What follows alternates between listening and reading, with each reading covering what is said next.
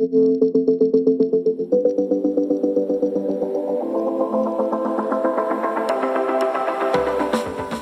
to the Tech Ed Podcast, where we visit with leaders who are shaping, innovating, and disrupting technical education.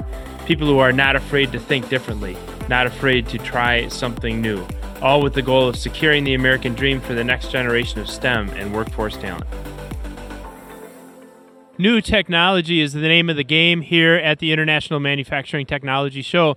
We are live in Chicago, Illinois, having just a wonderful time learning about all these new technologies, Industry 4.0, artificial intelligence, machine learning, robotics, automation. It is such a great time to be in the world of manufacturing, such a great time to be a student in the world of manufacturing, and that's what this week is all about. We're broadcasting from the Smart Choice Student Summit powered by AMT at Chicago's biggest convention center, and absolutely having a fascinating discussion right about now with the CEO of ClearPath Robotics. So this is a company that I got to know really well over the course of the last year and a half, doing really innovative things. They've got a phenomenal background, an incredible path to where this company started and where it has ended up. They have a brand called Otto Motors. We are also going to talk all about here on the Tech Ed Podcast. But with no further ado, it is my great pleasure to introduce to the audience of the Tech Ed Podcast, Matt Rendell, CEO of ClearPath Robotics. Matt, thanks for coming on. Thanks for having me, Matt. Appreciate it. So let's start here. Your brand is well known, I think, to folks in manufacturing, certainly well known to people that are adopting advanced manufacturing technologies and who understand the world of Industry 4.0. Maybe less so to some of the other folks that might be listening. So let's just start out really simple. Tell us, what is ClearPath Robotics all about? Yeah, certainly. So ClearPath Robotics specializes in autonomous vehicle technology, but if you're familiar with autonomous vehicles, you probably have seen cars driving by themselves on public roads. Yep.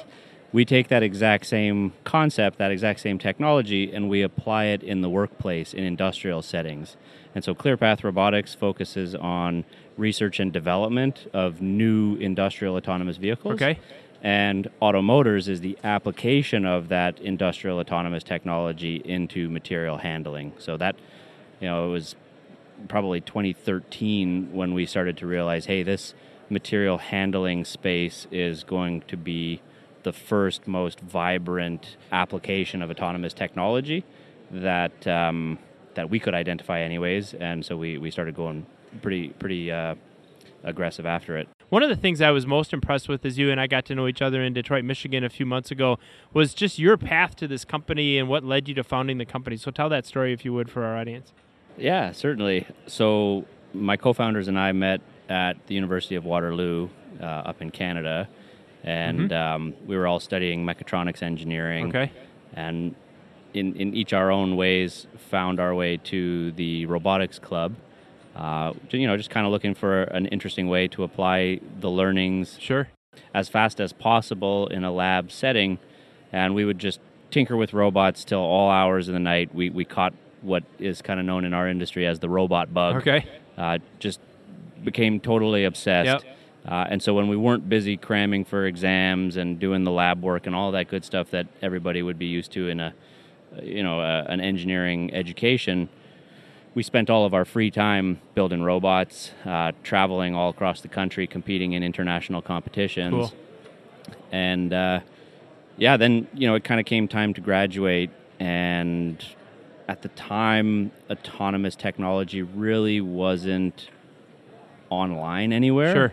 And so how do you get a job in your passion when it doesn't really exist yet? So really, the very simple idea that we had is, this is what we love, super passionate about autonomous vehicles. Mm-hmm. We would just love to figure out how to get paid doing what we love. There you go. Yeah. And so turns out the only way we could do that at that time just was start a company. So you're transitioning from your education pathway into ClearPath Robotics. 2013, is that when it's about then? Or when was this? So 2008 is when we got started. Got it.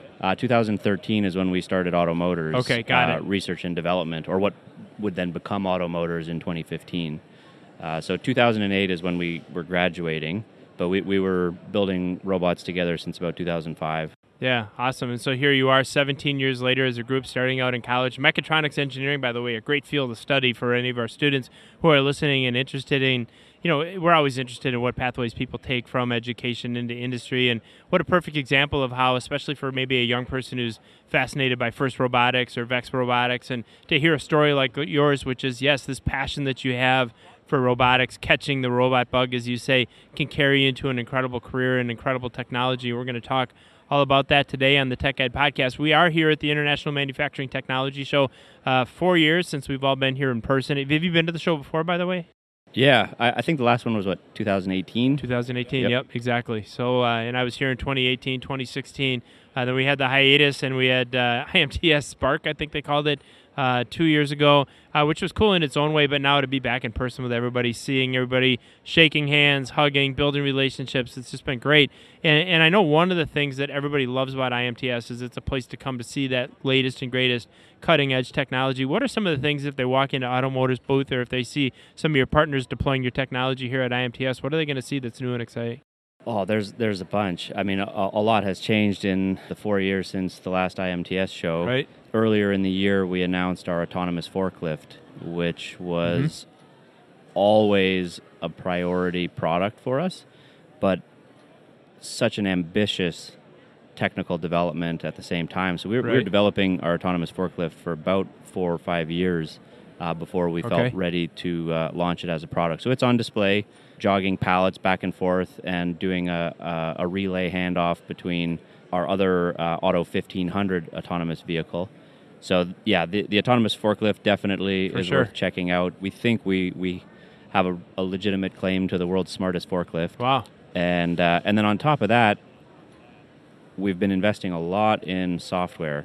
So introducing new capabilities for our customers. An autonomous vehicle collects gigabytes and gigabytes of information per minute. Wow. It's a tremendous amount of data that these machines collect.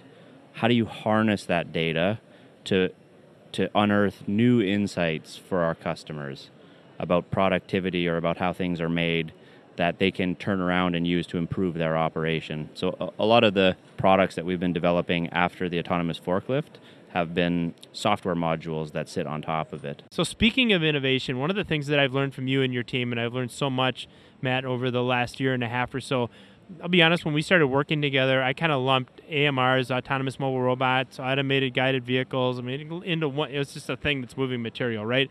And what I've learned from your team is that there are tremendous differences between those technologies. So for our audience members who are like me a year and a half, 2 years ago, and didn't really understand the distinction, tell us about the difference between an AMR and an AGV. So first, let's just start with a very quick definition of an AGV. Yep. And before we even provide the definition of an AGV, let's go one layer back yet and give a quick definition or acknowledge a conveyor in the equation or the definition and the contrast. Sure. Right, so a conveyor is something that most people can picture pretty clearly in their head when you bring up the word, right? You've got linear flow, right? And that linear flow is tried, tested, proven. But once the conveyor is installed, can't really make changes too readily, right? And if a package gets jammed in the conveyor, the whole line goes down upstream from that, right?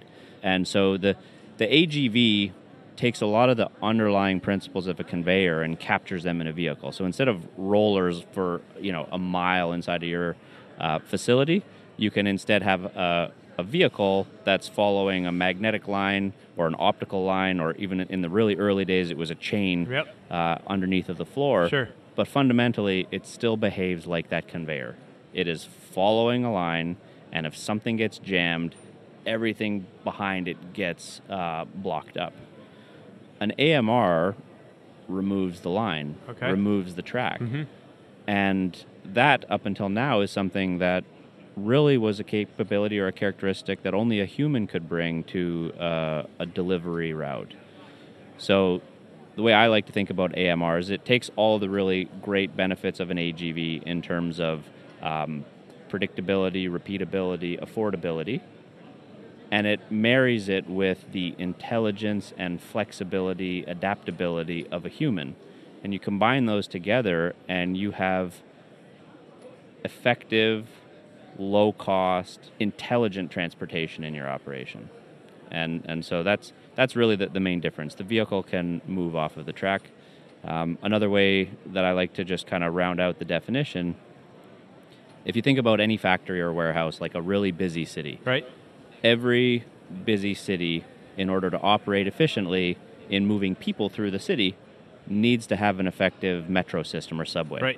Right. And the metro is great for bulk transport, low cost, right? Think about how many people you jam onto a subway and you're paying your $2 or $3 or whatever it is fare. But big cities also need taxi cabs in order to operate efficiently. You're paying a little bit more for a taxi, Yep. but you've got more efficient point-to-point transportation. Sure. And so I highlight that because for a city to operate efficiently, you need the subway and the taxi cab. And it's very common to talk about AGVs versus AMRs as if they're opposition. But I think they actually need to work in harmony inside of a factory. Sure. It's a very different part of the operation Yep. that they serve. Yeah, mechatronics engineer with a mastery of the analogy. I love the way that you explained it. And in the same way, if I don't need the flexibility of a taxi cab, why not take the subway, right? If I'm just going point to point. So it doesn't necessarily replace the AGV. It's another application, another technology, and it just really comes back again to the business case or the use case and what is it that we're trying to accomplish, and then what is the best tool to be used in accomplishing that. But I really like the way you brought that down to the ground and explained it in a way that I think anybody can really wrap their brain around the differences between the two.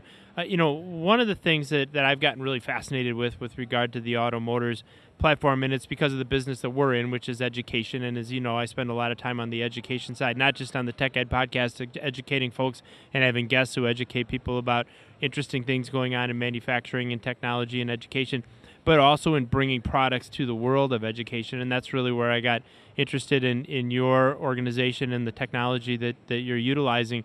We see it as just a great way of teaching in the education space artificial intelligence and machine learning. And I went through a tremendous amount of the e-learning that's offered by Auto Motors to learn about this technology. I did that toward the end of last year.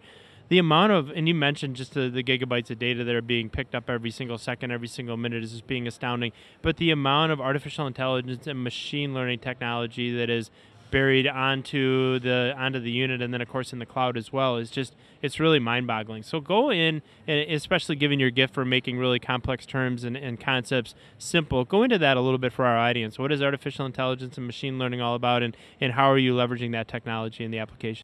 The underlying technology in an autonomous vehicle, or one of the most prevalent ones anyways, is called SLAM, simultaneous localization and mapping. That really is the heart of being able to be a taxi cab as opposed to being a train. And so SLAM, first of all, to map is to, like if you think about Google Maps, Sure. right? There's a base data set that Google Maps is built upon. Sure, right? So you bet. You go into a factory and you need to construct a map because there isn't one. The best kind of frame of reference would be if you've seen like 2D floor plans or CAD drawings of a facility. That's a human-readable map. A robot needs to create a robot-readable map. That's the mapping piece of the equation. Okay. And so let's say now you already have a map, or it was given to you when you arrived. You need to figure out where you are in the map, and that's called localizing, right? So the "You Are Here" button, right? Okay. So an autonomous vehicle shows up into a facility. It doesn't know where it is, and it doesn't have a map. It needs to construct the map and at the same time figure out where it is, simultaneously localizing within a map that it's generating. SLAM. And not only do that at the first experience entering a facility, but continuously over the course of day-to-day operation. Because a facility, in many regards, is a living organism. It changes every single day. The work evolves. Even the continuous improvement initiatives that exist inside of busy facilities, minor tweaks and modifications right. on a shift-by-shift or day-by-day basis. Yeah, that's how you drive performance in manufacturing. Exactly. So that's part of what allows an AMR to intelligently respond to the dynamic nature of really busy factories or warehouses. So SLAM is a combination of algorithms where you're taking inputs from sensors. So the main sensors on an AMR are actually the same as the sensors on an AGV, safety-rated laser scanners. An AGV requires that in order to comply with safety. So there's a laser array that's projected around the perimeter of the vehicle, and it is, think of it like an invisible software bubble around the vehicle. And if anything gets into that bubble, the vehicle shuts down for safety. Okay, got it. That's one of the limitations of an AGV. Okay. It'll be driving down an aisleway, and there'll be a little piece of styrofoam or stretch wrapper that's just kind of fallen off of the rack, and it'll get inside of that little bubble. And so the vehicle will fault out, it'll flash some lights, it'll honk a horn, it'll wait for somebody to come address it. Okay. An AMR is able to see that, respond, move around it, but it's bringing in laser information, and we add cameras. So that's called the perception system. Like, you have a set of eyes, I have a set of eyes, and we rely on our eyes and our brain primarily to enter into a new environment, construct a map, and kind of figure out where we are. So this simultaneous localization and mapping concept is actually pretty human.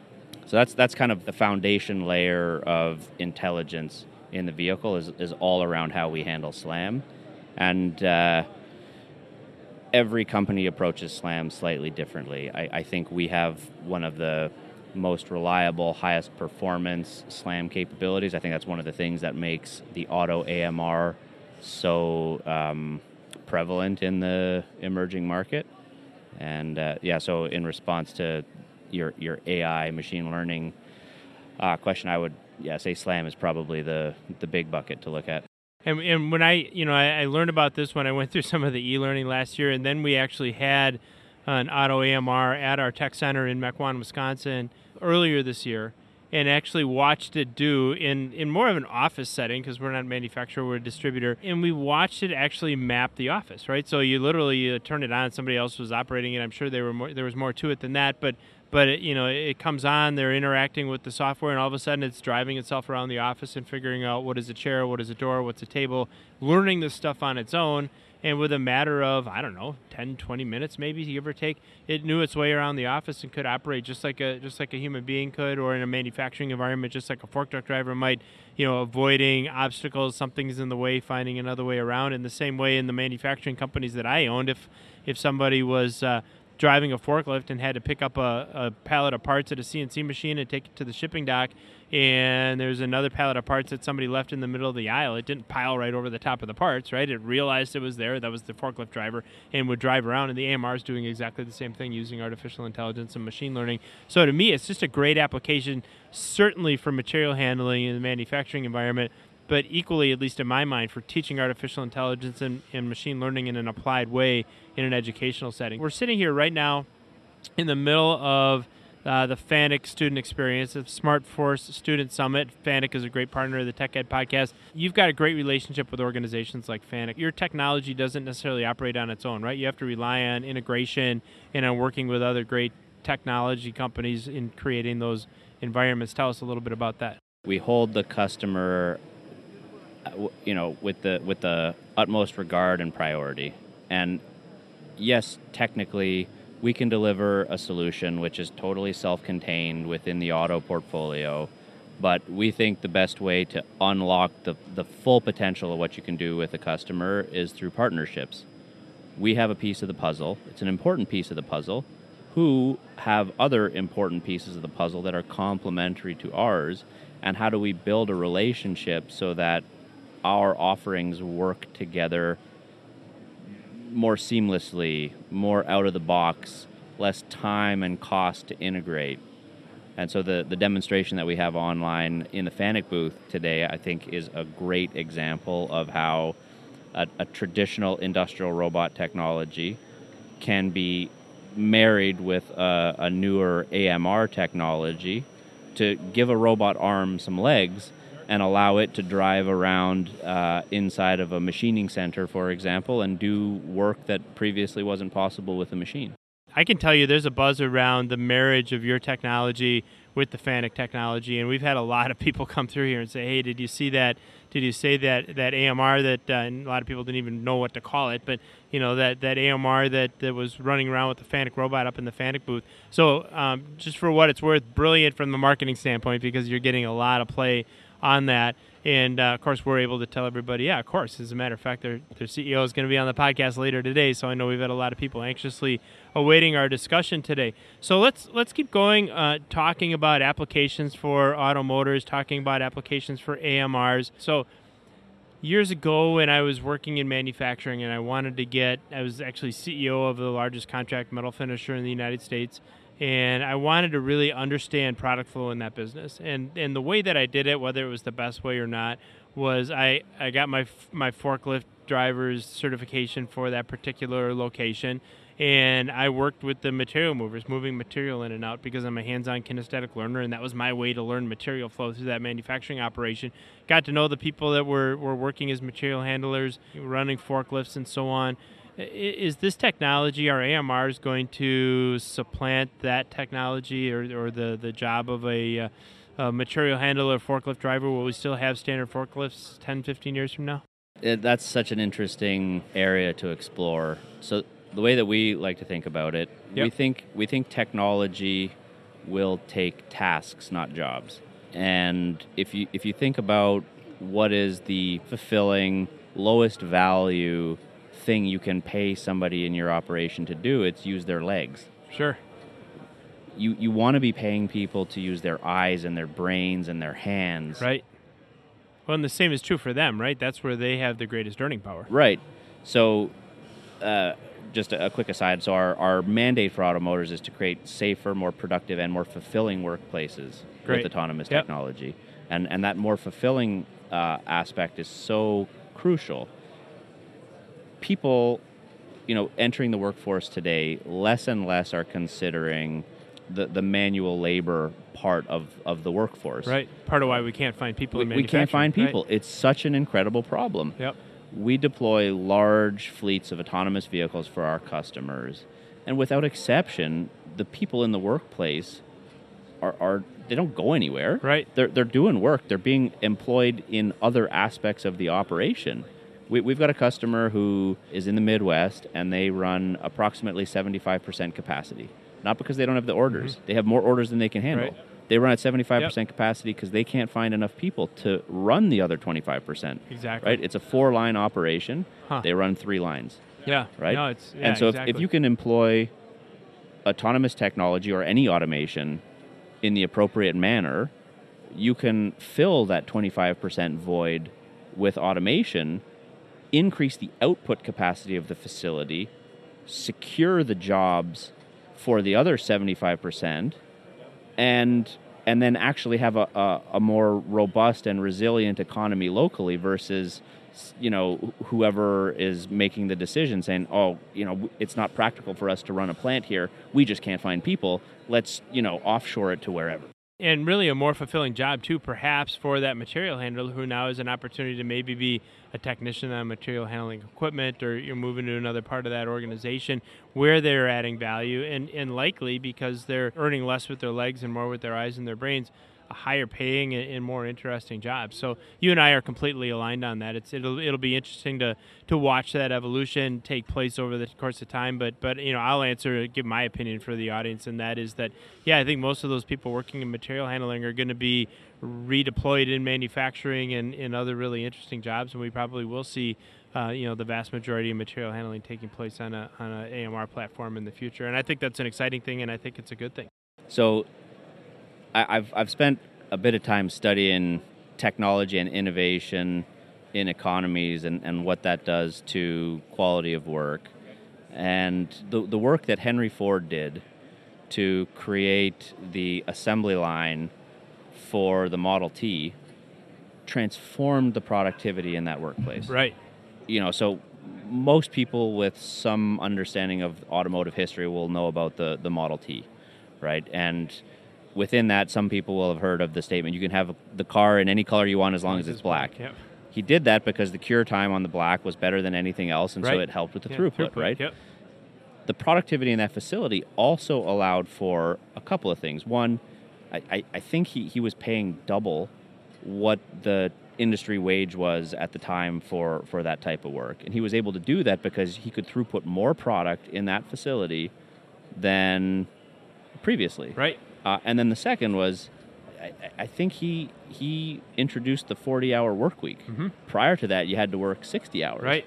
Right? So you've got people that can work a more sustainable number of hours and are making more money in those hours. So they're still, at the end of the day, taking home the same amount of money, but they've got more time for their family. Right? That's remarkable. Think about what that does to a community or an economy. And that's what we need to be focused on when it comes to the adoption of innovation and technology. You and I are completely aligned on that. As we looked at automating manufacturing operations, it was all about exactly that. It was about creating a more sustainable business. We never, ever, not once let somebody go because we automated a job. In most cases, you're automating a job, at least in our cases, where it may be more manual. It may be less mentally stimulating. In some cases, we could make a safer workplace through automation. In fact, I would say almost always. And so it did. It improved the quality of lives for the people that were working in the company, and nobody ever lost their job. So it's been fascinating to watch. And you can, Henry Ford is a great corollary, as is, what's happened in agriculture over the last 150 years. Just earlier this week, I saw an article where John Deere is investing several $billions in autonomous crop sprayers, as one example. That type of automation has been happening in agriculture for well over a century. People still have jobs; they just are doing different things. So I just think it's a really fun time to be alive. And we are continuing to talk to Matt Rendell, the CEO of ClearPath Robotics. Want to change the conversation and talk a little bit now at this point, as we're looking, Matt, in an industrial environment, and we're thinking about who in that industrial environment is going to deploy this technology. So, I buy a new fork truck, it's probably, industrial maintenance perhaps, and then material handling or some version of the, the supply chain team within a manufacturing plant that's going to be responsible for that technology.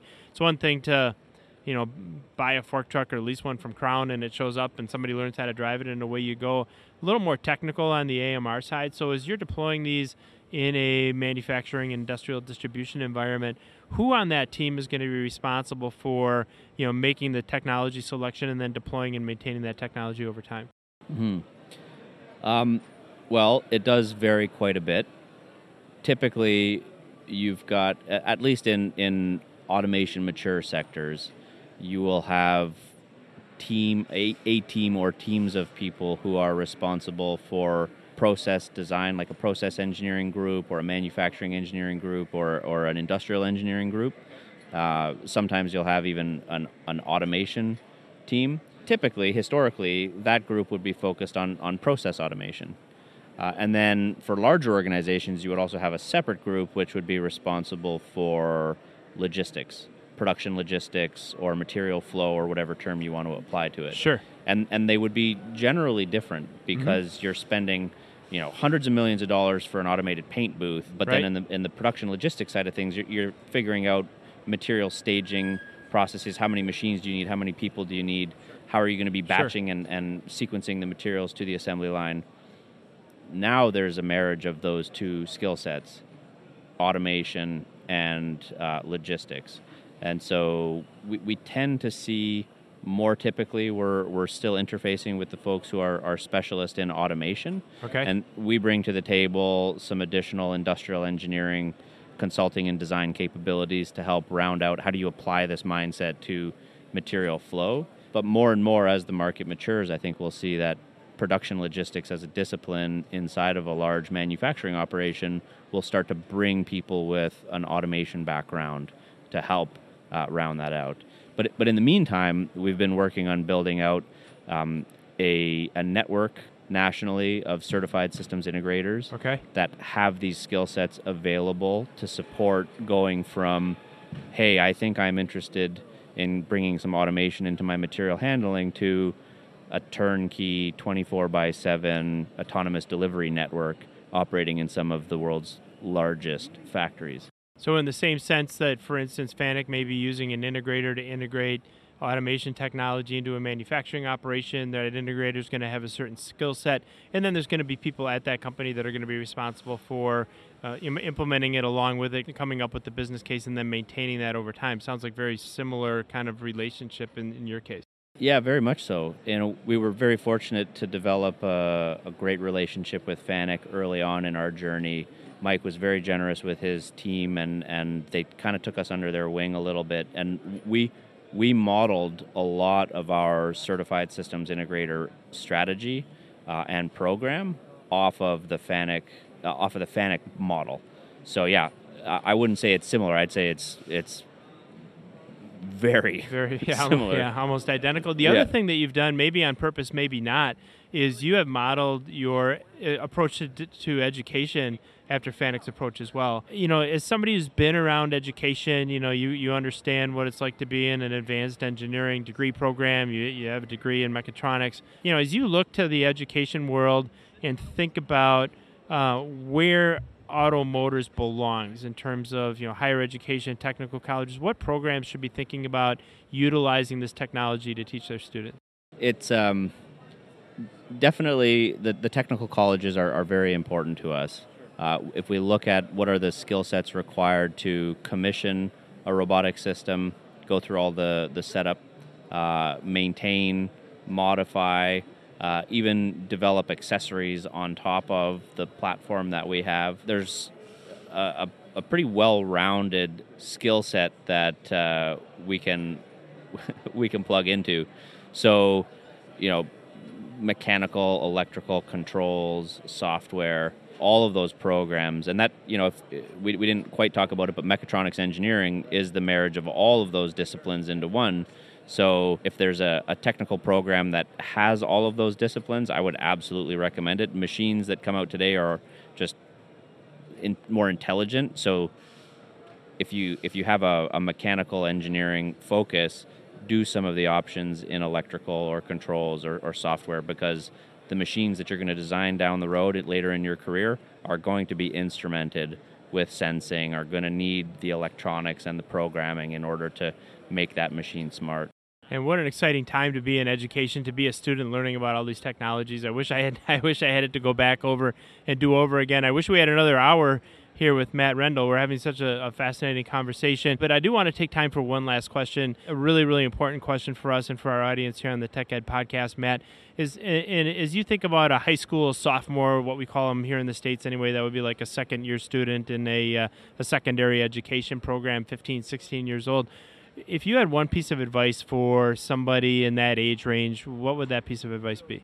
I think the best thing I can offer, if you think that you're interested in pursuing something in the STEM domain, so science, technology, engineering, or math, right? Experiment with it. There you go. Get involved, volunteer. First Robotics is an incredible organization Indeed. and competition to get involved with. For sure. Some of the best engineers that we hire out of school have high school experience with FIRST. Yep. That's a good example. It's one that we like to draw upon for the type of students that we like to hire out of school later on in their educational career. But that's just one example. Right. There's lots of different ways that you can get that hands-on experience. And regardless if you're going the technical college or university route, hands-on experience is incredibly valuable. Not only to figure out what you love, but also to figure out what you don't. Equally as right? important, yeah. Knowing what you don't like is so important. There's so many people that wait until they're in the workforce to realize, oh my God, I hate this. Right. I didn't want to do this, right? I think if you can figure out a creative way to do something extracurricular to get hands-on experience, you are going to be having the best return on that energy that you're investing. It's going to arm you with skills that make you attractive in the workplace, but even before that, skills that make you attractive as a candidate to be accepted into the technical college in the first place, and hopefully through that experimentation, you actually find out whatever your equivalent is of the robotics bug, right? I am here today because I did that extracurricular stuff, and I was building robots in my spare time, and I became totally obsessed with it, right? So that's the single best thing I can recommend to, how do you try and get a leg up while you're in kind of the sophomore stage of your career. Great advice on experimentation from Matt Rendell, the CEO of ClearPath Robotics, who experimented, found what he loved, and has built an incredible company around that. Matt, thanks so much for taking some time for us on the Tech Ed Podcast. Thanks, Matt. My pleasure. Happy to help.